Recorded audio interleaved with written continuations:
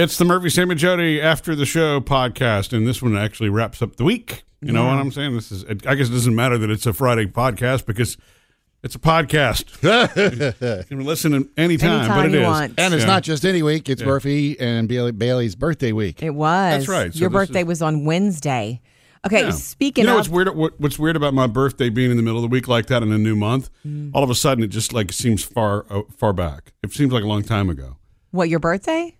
Yeah, because it's August now, and my birthday's July 31st. So July. I guess that's been that way your whole life then. It was several July's days ago. so over. Yeah. Yeah. Okay. Any more fun reading with the dad joke book?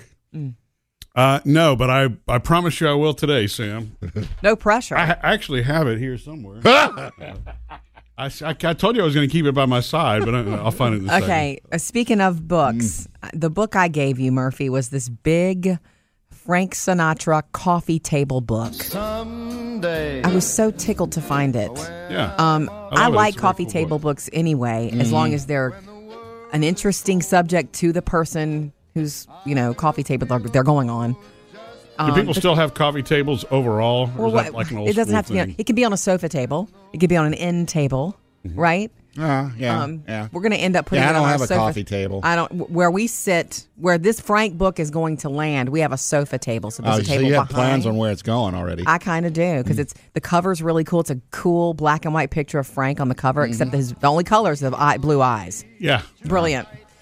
So it's really interesting too. So what's great about it is that you can pick it up and thumb to any page and learn something about him. It's not like a from beginning to end story necessarily. No, it's pretty cool. It is self-contained. The only problem is, with the coffee table book is they're heavy. So it's not like you can kick back with a coffee table book. You know what I mean? You have to sit up. I'm sorry. It makes for a good workout, though. Well, just don't lay down and try to hold it above your head, babe. You can just sit up and look at it. Anyway, a couple of things at play. The interesting thing is that I happened upon this book. I didn't go looking for it online or looking for it in a bookstore. I happened upon it in like this antique district area where I was shopping, where they just happened to have a bookshelf full of books, used books, but it was so gently used. I was like, oh, I have to get it. When I opened it, I was so hopeful that no one had written in it so that I could give it to you. And no one had. Yeah. So I then took my Sharpie right before your birthday, before I wrapped it, and I wrote in it. So I like when somebody gives you a book, I like for it to be written. Dear blank, enjoy this, blah, blah, blah. Love That's blank. sweet. I love it when family members do that, too, because you go back, years later, and you're like, it's just sweet to see their handwriting. This Bible presented by. Right. So I wanted to ask you if I wrote this wrong. What I wrote to you was Dear Sparky, which is a nickname, obviously. Well, and Jody, that's a nickname. That's a reference to, Christmas Vacation because of Chevy chasing the lights. And Jody tends to think that I'm a little excessive when it comes to that. You're a little Sparky, especially at Christmas. So, Dear Sparky, you are more cool than he ever was. Enjoy this. Love you, Jody. Yeah. I wrote it in Sharpie, and then I thought, is it more cool or cooler? More cool's cool. More cool is fine? Yeah. Yeah, you can do that either way. It sounds didn't weird jump to out me at now. me. It sounds weird to Cooler me. is a word. Coolest is a word, but more cool is still.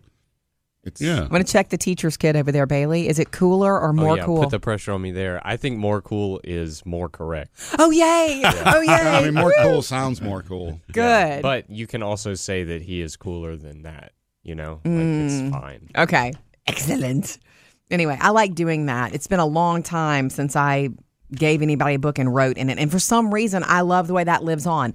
If our kids hold on to that book, Phoebe, one day when she's maybe an old lady, she'll open that and go, oh, that was my mom writing to my dad. I wonder why Mom didn't write cooler. You know what I mean? Yeah, I know. Well, it's not only is it personalized to give at the time, you just don't think about later how much that means. My grandmother, my late grandmother, she's been gone now for 8 or 9 years, and she lived a very long life. But in the 80s, when we were kids, she put together all the family recipes in a cookbook, which, Sam, you're very familiar with that. You've seen that also. When you open up the front cover of that cookbook, she hand wrote a note to everybody, and it just says, all my love, Heidi, which was her nickname, and that's what everybody called her. And there's just really something special about seeing her handwriting, that note, like yesterday, because I just remember all of her birthday cards. She used to always write, guess who, H ... And it's just cute stuff like that. Yes, a person's handwriting is It's an extension. signature to them. Yeah. And this is a little different. One and only. But I remember when I was in school, and I don't know if they do it anymore, and you get your textbooks every year. Yeah, Sam. And that always have that thing. Where you used to write your name. Even library books were like that, too. But they had the little lines, and so you could see the people from the years before. Who had your book. Yeah, and it was always like, I'd open it up quick. It's like, to see who. Oh, look I that? have so-and-so's Right, book. this person was cool. This is going to be good for me. Yeah. See, I wonder if they left me any notes inside. You don't get the benefit of that with it because it's all barcode now. Scan and the book's given to you, and that's it. There's nothing that's written in it. So yeah. But you're right. It was kind of like a history person, and there were some school books that I had that were like so old. Well, I mean, I thought they were sold at the time. It was like 15 years before me. I'm like, right. well, it's like cast in stone or something. I mean, when I would get those, I would like. Shouldn't we have like new material by this point? Yeah, you were already doubting. History book. Yeah. So I mean, I've made sure that I have handwritten in things like that I've given, but I don't know.